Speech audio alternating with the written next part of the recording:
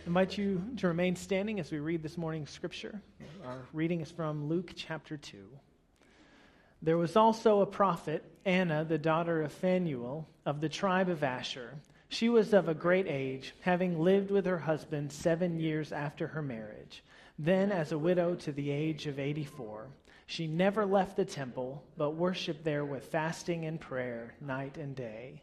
At that moment she came and began to praise God and to speak about the child to all who are looking for the redemption of Jerusalem. This is the word of the Lord. Thanks be to God. You may be seated. Good morning. My name is Brandon Blackston. I'm one of the associate pastors here, and it's great to be with you. It's great to worship and to continue the celebration of Christmas. And these last few weeks, our sermon series has been Surviving Christmas. We're wrapping it up this morning, and if you are here this morning, if you are hearing my voice, congratulations, you survived Christmas. How does it feel? Yeah, okay, so you're like just barely surviving. Okay, that's okay, you've got some time, but I know the feeling. We hit the road Monday or the morning of Christmas Eve and just got back last night, so we were feeling like we just survived. It was great to be with our family, but we need a little post-Christmas recovery now. Is anyone else feeling that? But it's that time after Christmas when after you've expended yourself, then there's a lot of work to do, right? You've got to get rid of all of the trash, find a place for all of the new things to go. You've got decorations to take down, thank you notes to write, and all of those things going on, Christmas lights that need to come down. So if you're worried about that, I do want to let you know that the reason we still have all of our Christmas decorations up is not just because we didn't want to bother with it. It's because the season of Christmas actually begins on Christmas Day, and those 12 days of Christmas we sing about, that's the length of the season of Christmas. So if you want to put off putting your decorations away, you can get by until January 6th, and the tradition of the church will support you. So there's good news for you. If I've just enabled your spouse, I'm sorry, but that's the way that it goes. But it's that time whenever we put everything away and all the Christmas time things kind of go away. We begin to move on, and there's kind of that interesting week between Christmas and New Year's when a lot of people take off of work and no one knows what day it is. But January 2nd is rolling around, and we're going to get to a point where things go back to normal. Whenever we get back into our regular routines, and there's going to come a point when it's going to feel like Christmas didn't really happen. And so we've been spending these last 4 weeks talking about surviving Christmas, about the way that we celebrate Christmas and really don't just get through it, but actually experience fully the hope of the world that came in Christ. And so we've been talking about those things, and now the question is, did we just celebrate everything so that we could get through December and have a good month, or does that actually matter for the way that we live our lives the rest of the year? So here's the correct answer that I'm hoping we'll leave with, is that it really does matter. The way that we celebrate Christmas really does matter for the way that we live the rest of the year. And so that's the question today is how can we take that and then make it last throughout the year? How can we take what we've gained? How can we take the good news of Christ from Christmas and extend that throughout the year? So that's what we're looking at this morning. And so I just want to take you back a little bit of where we've been the last 4 weeks. We've talked about ways that we can survive Christmas. We've been using a resource called the Advent Conspiracy. We talked about 4 ways that we can celebrate Christmas more fully. And so the first of those was worshiping fully. And we saw throughout the scriptures, whenever someone encountered the news of Christ's birth or encountered him themselves, that what they did was worship. They worshiped. And so we take from their example, from examples of the shepherds, of Mary and Joseph, and of others, that our response to Christ is to worship. And not just on Sunday mornings, although that's important, but to live lives of worship, so that worship becomes not just something we do for an hour a week, but it becomes a way of life. And so we worship fully. We also spend less. We heard some of the statistics about the amount that people in our culture spend on Christmas, and somehow the amount that they spend on gifts is less than the total amount that they spend during December. So I guess it's a few of those like, all right, I'm buying 3 presents. I can add one more thing into the cart for me, right? I've never done that, but I know some people do. But we buy all of these things, and this is the time of the month when credit card statements come out, and we say, okay, I bought all of these things for Christmas. How am I going to pay for it? And we talked about, which all of us know, I think, but we were reminded that the amount that you spend on Christmas has nothing to do with how much you love the people you're buying for. And that we don't have to buy into the narrative that you have to spend $1,000 or more on Christmas in order to celebrate fully. And so we talked about different ways that we could celebrate. The next week we talked about giving differently, so kind of building on the week before, we talked about how can we give in light of how God gave himself to us in Christ. How can we give differently? And three of the things that we saw in Jesus coming and of giving of himself to us, we saw that the gift of Jesus was relational, it was personal, and it was costly. And really, if we look at the best gifts that we've received in our lives, or the best gifts that we've given, they contain elements of all of those three things. And so we give differently, not just things that are big and costly financially, but that are relational, personal, and costly. And then we talked about loving all, because we saw that Jesus didn't come for just the religious people. He didn't just come for the top shelf of society. He came for everyone. And we see that in evidence of his birth to parents who were poor, who didn't have a place to stay, and that the first people who came to visit him were not the really important people. It wasn't King Herod and his court. It was shepherds, people who didn't even who slept outside, who were dirty, who probably smelled bad. Maybe they didn't, but probably they did. And they were the first people who came to celebrate Christ, because Jesus came for everyone, not just the rich and the mighty, but the poor and the people who are outcast. And so we were reminded that if we are going to celebrate that Savior, then the way that we celebrate needs to bless everyone. And so a lot of that is the reason that we take up a Christmas Eve offering, and you can still give to that if you'd like, and just make sure that your check, or if you give online, that you notate that for mission. But that's the reason that entire offering goes outside of our doors, that goes to bless the world, because we know that we worship a Savior who came to love everyone. And so we take up that offering so that we might bless everyone, especially those who need it most. And so that's all great, it's good. And I think if you put these into practice, if you tried to live these out, that I believe you would, and I hope you did, experience Christmas differently. That it wasn't just something you have to get through, but was something where you could actually experience fully the hope of Christ. So what do we do now? Christmas is over. Now what? Do we just continue on the way that things were? Was all that really good and we had a great month and now it's time to go back to everyday life? Or did that actually matter? Because here's the problem that we face. Once the Christmas tree goes back into the attic, most of the time life goes back to normal, right? I mean, we talk about how great everything is and we love the spirit of Christmas and why can't it be like this all year long, and why can't we love everyone, and it's better to give than receive, but the things go back to normal and we get back into old habits, and it's just too easy whenever we put the decorations away to put the good news of Christ and the hope that he brings back into the box as well. And actually that happens to us pretty quickly, and maybe you've experienced that, and maybe you experienced that like around the tree, is that all of the goodwill toward men was a little bit short-lived in your family. We had that a few times growing up. I was never involved with my siblings. My siblings are a mess. I always had it together, but things get messy, and actually we've observed the day after Christmas in a few of your homes, and we captured this video, and so this is what a few of you may have experienced. Okay, get up. I want to lie in that beanbag. Remember when we were all sitting around the Christmas tree, opening our presents? That's when you said it. That's when I said what? It was beautiful. You said, why do we have to be nice to each other only on Christmas? Why can't we be nice to each other every day? You drive me crazy. Joy to the world. So I'm guessing there were a few parents who were lifting up an exasperated joy to the world on Christmas Day or the day after, right? I mean, that's how it goes in our family. Oh, it's so great. Everyone's together. Everyone's so nice. And then we remember what happens whenever we all get together and like, oh, yeah, so Aunt whatever starts talking about politics, and she's so far left that we think she's come all the way back right. And just everything, we just fall back into old routines, and the joy that we experience ends up being short-lived. And, the really sad thing that most of us experience, I know I have, is that the birth of Jesus doesn't appear to make a lasting difference in our lives, because we just go back to our everyday routines and all those great things that happened. They were wonderful, and we leave them behind. And so here's the question for us this morning. Whenever we put all of our decorations back into the box, does Jesus go with them? If you've got a nativity scene, do you take Jesus and put him back? So probably keep all the pieces of the nativity together. But symbolically, whenever you put your nativity away, does Jesus go with them? Because here's why this matters. It's not about just Christmas spirit or all of those kinds of things, or drinking Coke with a polar bear, or however you celebrate. It's about the hope that comes when Jesus. It's about the light of the world coming into our lives, sharing hope with the hopeless and love to all.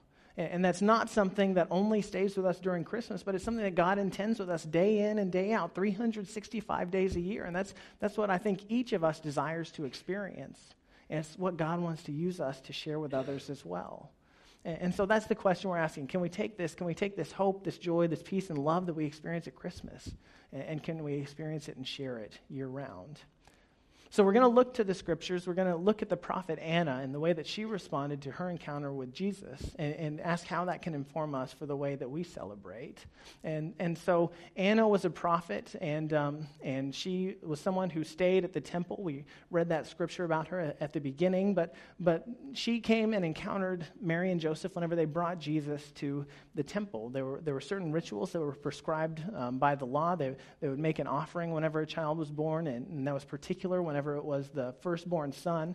But they came and they made those offerings, and while they were there, they encountered Anna and another man, a prophet named Simeon. So this is what Luke says. When the time came for their purification according to the law of Moses, they, Mary and Joseph, brought him up to Jerusalem to present him to the Lord. And so they made those offerings, and while they were there, they met someone named Simeon. And he was someone who had been praying for the restoration of Jerusalem and for Israel. They'd been under the foot of the Roman Empire and suffered under them, and he'd been praying for God to send the Messiah that had been foretold, and his whole life had been looking for that. And finally, he encountered him there. He was moved by the Holy Spirit to come to the temple that day, and he encountered Mary and Joseph, and he celebrated, and he prayed this beautiful prayer for them. Look at it. It's in Luke chapter 2. It's a great bedtime prayer, the Song of Simeon, but he celebrated and he prophesied over them.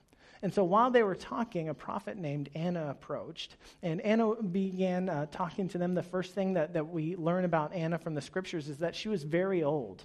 How would you like that to be the first thing someone told about you? They were very old. That's not something that I'm looking forward to being talked about me, but she was very old. So she had been married for 7 years, and then she was widowed. Her husband died, and she never remarried. She lived alone for the rest of that, and whenever we meet her, she was 84 years old. And so if you do the math, she lived alone and spent about 60 years praying and fasting in the temple. And so like Simeon, she was also someone who yearned for Jerusalem to have peace, to be restored, no longer to be under the rule of Rome. And as we sing in O Holy Night, for all oppression to cease. And so that fasting that she was doing, that praying, was probably not something celebratory, but was a kind of mourning. And it was yearning for God to act in a powerful way, for God to send the one who had been promised and to send him soon. And so she spent all of her days doing that. And this is what Luke says. At that moment, whenever they were talking with Simeon, Anna came and began to praise God and to speak about the child to all who were looking for the redemption of Jerusalem. And so she'd spent her days basically almost in mourning and crying out to God, hoping for God to restore the people. And then she met Jesus. She met the one that she'd been praying for. And her prayers were answered. She met the child who would become the Savior, who already was the Savior. She experienced him, and after that, she began praising God and telling everyone that she met who was yearning for the restoration of Jerusalem, began telling them about this child. And so for 60 years, she spent her life one way. And then she encountered Jesus, and after that, everything was different. She began doing something different because her hope had been fulfilled. Whenever she encountered Jesus, she had found the one that she'd been hoping for, and everything was different. And so the way that she lived her life, her every day, was changed because of Jesus. She couldn't keep living the same way because she encountered the Savior. She'd encountered the one that she'd been hoping for 60 years, and probably before that as well. And so her life was different because she encountered Jesus. And so that's true for us as well. An encounter with Jesus changes the way that we live, right? I mean, that's not just something that God wants for Anna, is it? God's not just like, I sent Jesus so that this one person's life could be changed and the rest of you could have a good December and then go back to everyday life, right? Are you with me on this? Okay, just making sure. Got to make sure everyone's awake the week after Christmas. But God desires that for all of us to have such a powerful encounter with Jesus that our whole lives are changed, that we can't go back to living the same way. But we also know that change is hard. We know that a changed life is difficult to sustain, right? Have you ever made a New Year's resolution? How did that go? I love this time of year personally. I love just kind of looking back and seeing, okay, where am I compared to where I was a year ago? What are the things that I set out to do this year? Did I do them? And I've got to tell you, I make really positive contributions to the failure rate of New Year resolutions. But I think I accomplished more than if I hadn't set any goals. But I love this time of year. I love doing all of those things and looking at what's to come, but it's hard. All of those habits that we try to begin, those new things that we try to start, they're difficult to sustain. One of the ways that I found this out was through running. My wife and I began running in 2012, and we got one of those Couch to 5K apps that told us, that beeped at us when we were supposed to start running, and then it would beep again whenever we could go back to walking, and we worked our way up to running a 5K in October of 2012, and that was exciting, and we really liked it, so we kept on running, and we ran throughout 2013, and then in 2014, I ran my first half marathon, and it was great. I really enjoyed it, and so I decided to do another one, and I did, and ran faster that time, and so I was excited. You know, I'd been bitten by the bug, and that was like 3 years I've been running now, and it was going really well, and then I decided, you know what, I've run 13.1, I'm going to run a full marathon, I'm going to run 26.2 miles, and so I signed up, and I paid my money so I'd have some financial incentive to keep on running, and then went and started training, and it was going well, and then something happened to me that happens sometimes to United Methodist pastors. I got a call from my district superintendent and found out I was moving, and so that kind of threw a wrench in things, because my second to last Sunday at the church I was serving was also the day of the marathon. I thought maybe that was not a good day to skip, so I skipped the marathon instead, and I didn't run my first marathon.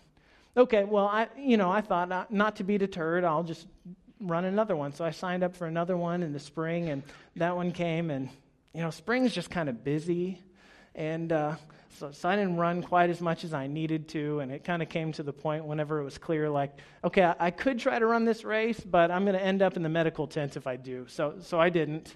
And I signed up for another one, and this time, I'd signed up for one and not finished. That's my marathon bib for the second marathon I did not run, and those letters D and S mean did not start. That's not a good thing if your goal is to finish. You have to start first. But I wrote that on there, and I put it up on my wall next to my treadmill so I'd have motivation, right? Past failure was going to motivate future success, and I don't really remember what happened that time, but suffice it to say, if I were to get a marathon bib for next year's marathon, it would still say first-time marathoner on it. And here's the good news, though. It would be really difficult for me to run fewer miles in 2019 than I did in 2018. So things are looking up. But, I had years of momentum going. I started running in 2012 and really did well throughout 2015, and then just things happened, and I got back to old habits of sitting around and not running, and some of the reasons were okay, and some of them were, frankly, not very good, and I guess they would fall under excuses. But the bottom line was, even with those years of momentum, it was still difficult for me to maintain that change. And I know that's true for you. If you've ever tried to make a significant change in your life, it's difficult to sustain that. If you've ever tried to go exercise, that's why if you go exercise for the next few weeks, it's going to be miserable, but then, mid-February, it's going to be fine again.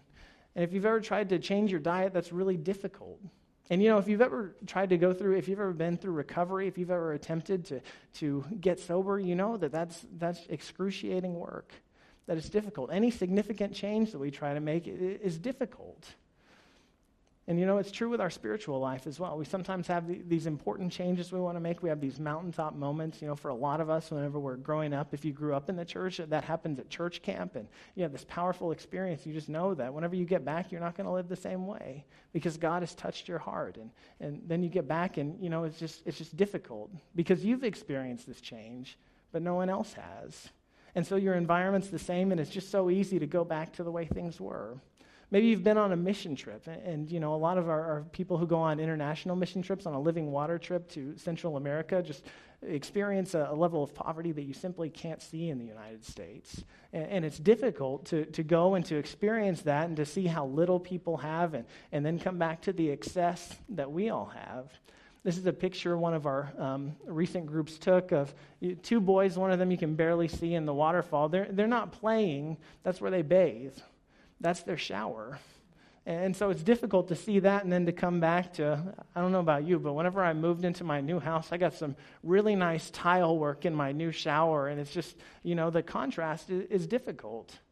I knew a youth who went on a mission trip to another country and was just struck by how different things were and how little the people had, and just had a really hard time whenever she came back and kind of was dealing with how much she and her family had, and that her family could take these long showers, and the people that she had been serving didn't even have running water. Well, she decided that her family was going to live differently, not just she, but her entire family. So she started camping out outside the bathroom door with a timer whenever anyone else got in the shower. And at 5 minutes, she would start banging on the door and say, "Hey, you're wasting water. It's time to get out." Now, that's not the way that I would recommend living your changed life. But it's the kind of thing that we experience, this dissonance and this desire to live differently. It's difficult to sustain. And I haven't kept up with her. She would be out of college by now, but do you think she's still knocking on doors whenever people shower? Probably not. Maybe she's found a more positive way to channel that, but probably she's just gone back to the way of regular living, to the way things were before their trip. If she's anything like me, she has. Because that kind of change is difficult to sustain. We desire it. We want to have that experience like Anna has and experience Christ and see him in person and have our hope fulfilled and then just live totally differently. And yet it's difficult. That's difficult to sustain. And so one of the things we know is that to remain faithful, we need to recommit regularly. Whenever we decide something is important, whenever we make a commitment to something or someone, we can't just say, yeah, I decided that a long time ago, and that commitment that I made a while back is going to carry me through. Is that how it works in marriage? No, of course not. Courtney and I got married 8.5 years ago. We were really excited about it. And we even, for a photo op, pretended to sign our marriage license. We'd actually signed it a few days before at the courthouse, but, you don't think about that whenever you look at our amazing photos. But somewhere in a filing cabinet, we have this piece of paper that we signed and said that we wanted to be married. And do you know how much help that piece of paper is whenever we're living together today? Like none. If I get audited and I have to prove that I'm married, it'll come in really handy because we file jointly. But aside from that, it doesn't do anything. I made a commitment on that day, and legally in the eyes of the state, I was married, and we said I do, but that doesn't carry us through 8 years later. We have to make that decision again day after day. Every day we have to decide, yes, I still do, and I'm going to live in a way that bears that out. If she asks for help and I tell her, "What do you want from me?" I signed the piece of paper. How do you think that's going to go? I'm going to be calling someone on the front row and say, "Hey, you got a couch I can sleep on?" And I would deserve it. Because we have to continue to make those commitments day after day. Once doesn't cut it. Once doesn't carry us through. We have to continue to make those commitments. We know that that's true in our spiritual life as well. That just because we decide one day that we're going to be baptized, we're going to follow Christ, we're going to say yes to him, that's important. That's a vital step in our faith life. But it's not the end. We have to continue to recommit, and God knows this. And so throughout the Bible, we see God gave the people instructions to recommit themselves, and particularly at important moments of transition, God would invite the people to recommit themselves to the covenant that God had made with them. That God had reached out and saved them and said, "Yes, you are my people. I will care for you," and invited them to say yes again to God. We see one of those in the book of Deuteronomy, whenever the people are about to enter into the promised land, whenever they're about to leave the desert they've been wandering for 40 years, and they're about to go into the land that would become the land of Israel. And God gives them these instructions that they were to gather everyone, men, women, and children, and even aliens residing in their town, so that they could hear the law and learn to fear the Lord their God, and to observe diligently all the words of this law, so that their children who have not known it may hear and learn to fear the Lord their God, as long as they live in the land that they're crossing over the Jordan to possess. God knew that making a covenant 40 years ago at Mount Sinai in the desert wasn't going to cut it whenever they crossed the river. They needed to hear it again and recommit themselves to it. And we need those reminders. We need to recommit to that in our spiritual life, in anything that we commit to and intend to follow through on that commitment. We actually practice that here whenever we baptize people, whenever we welcome people into membership. The person who's being baptized or their parents, if it's a child who can't answer for themselves, or if they're joining the church, they're asked to make certain vows. They're asked if they repent of their sin, if they reject the forces of sin and evil, if they accept God's power God's power and freedom to reject those things, and then if they confess Jesus Christ as their Lord and Savior.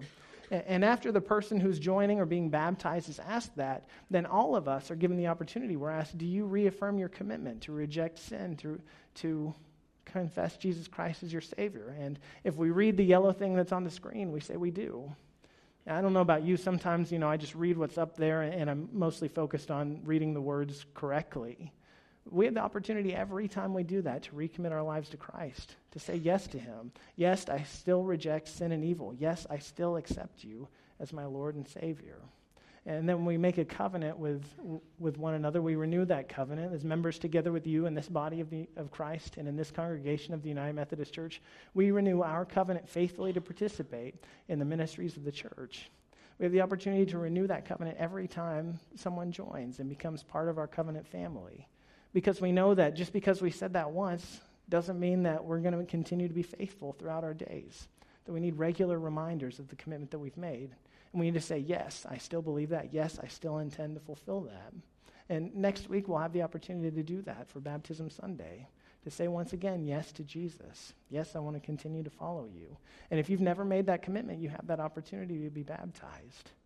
But we need that. We need those reminders. We need to recommit. Because momentum will cut it.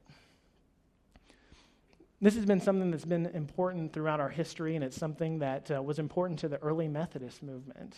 John Wesley, the founder of Methodism, held in 1755 a covenant renewal service. I think around 1,800 people were there, and it was such a powerful experience for all who were involved that they began doing it annually.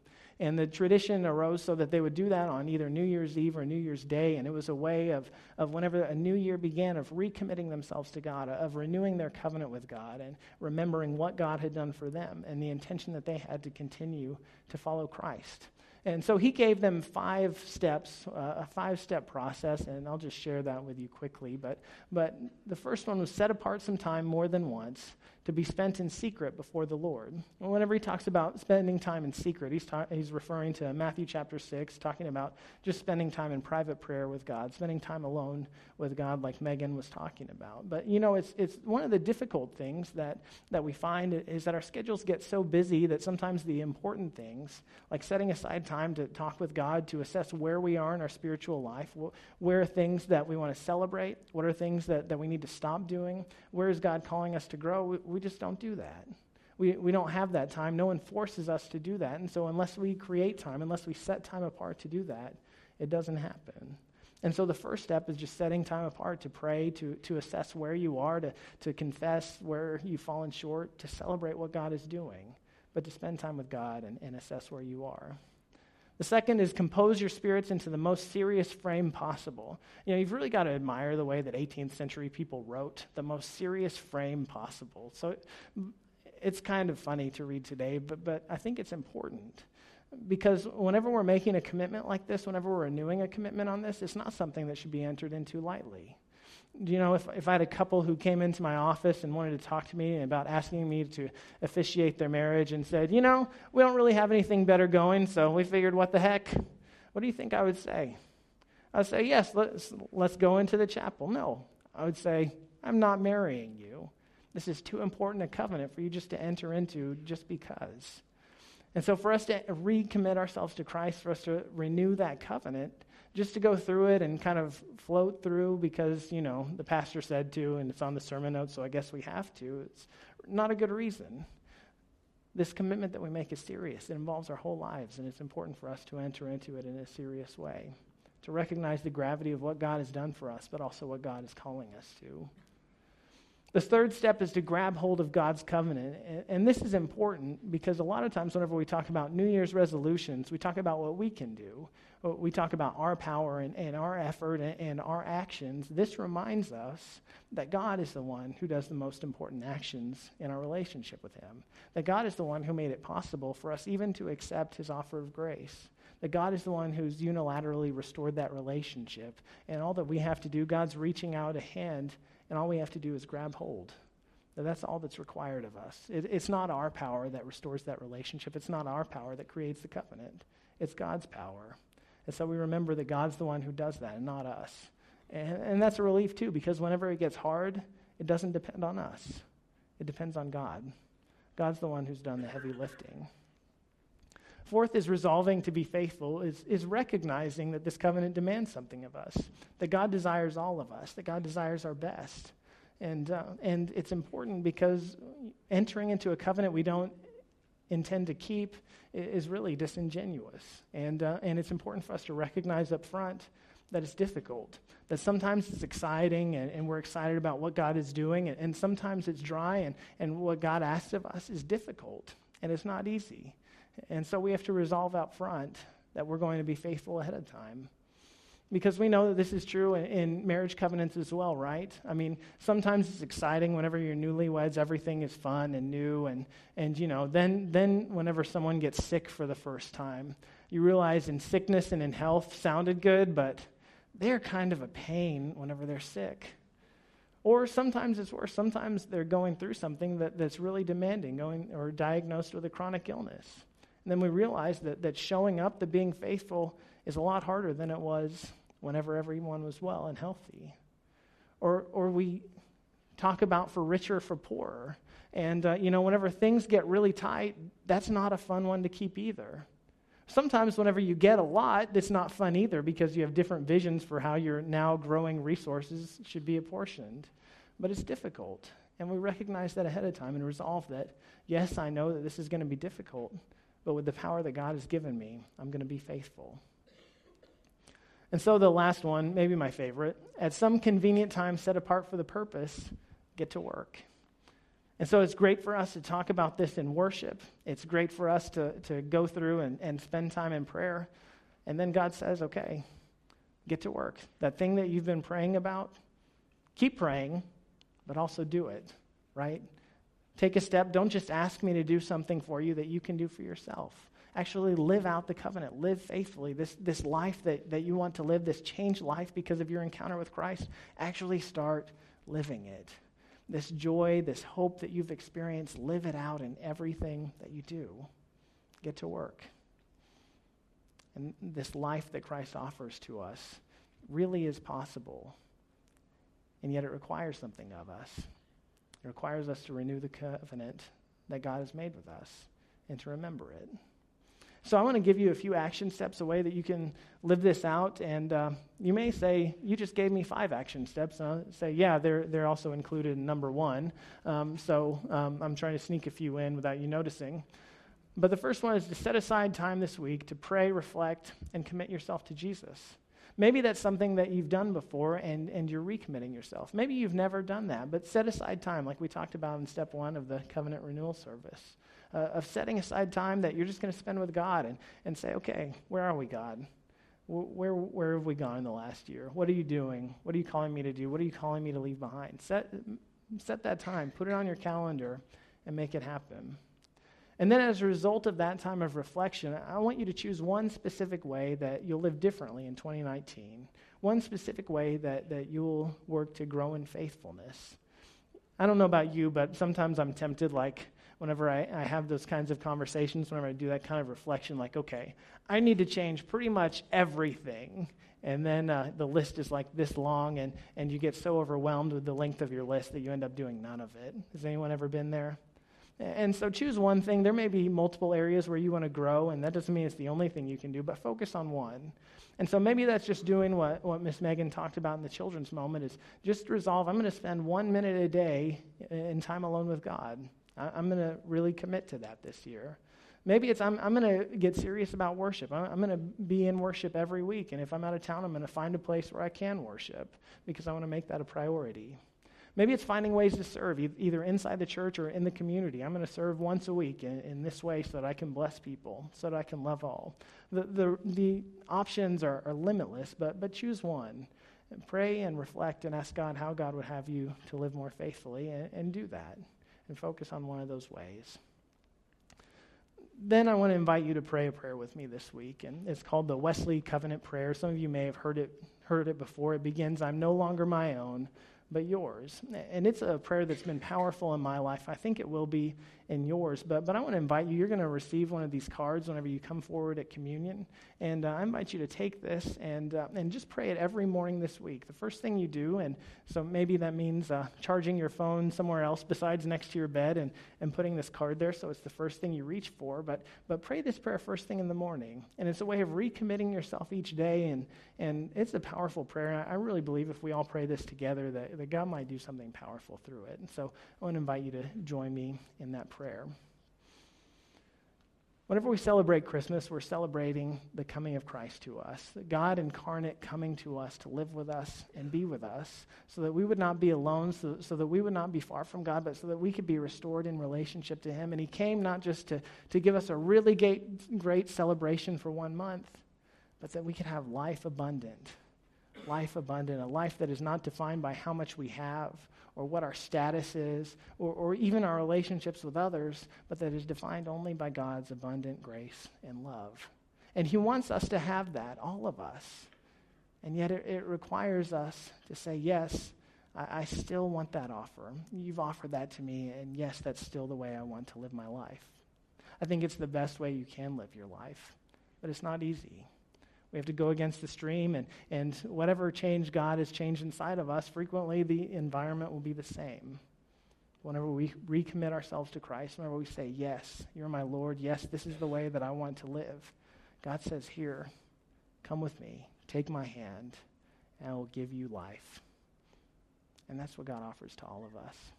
So as we move into a new year, that's my prayer for all of us, is that we would experience that fully.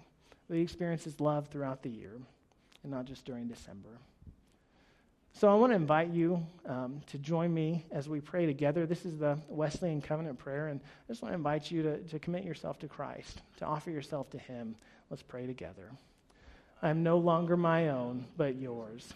Put me to what you will. Place me with whom you will. Put me to doing. Put me to suffering.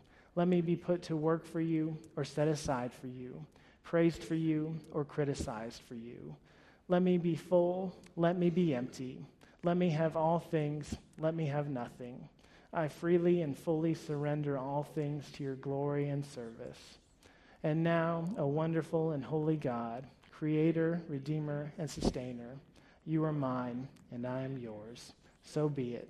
And the covenant which I have made on earth, let it also be made in heaven. Amen. Let's pray. God, we're so grateful that you've come to us and that you're still present here today with us.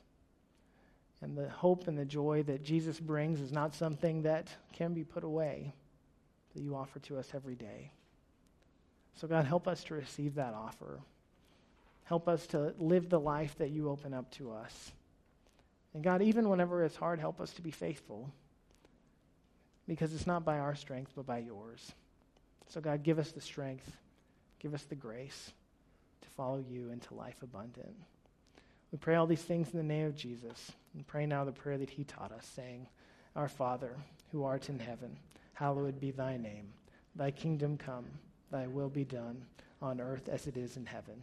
Give us this day our daily bread, and forgive us our trespasses, as we forgive those who trespass against us. And lead us not into temptation, but deliver us from evil.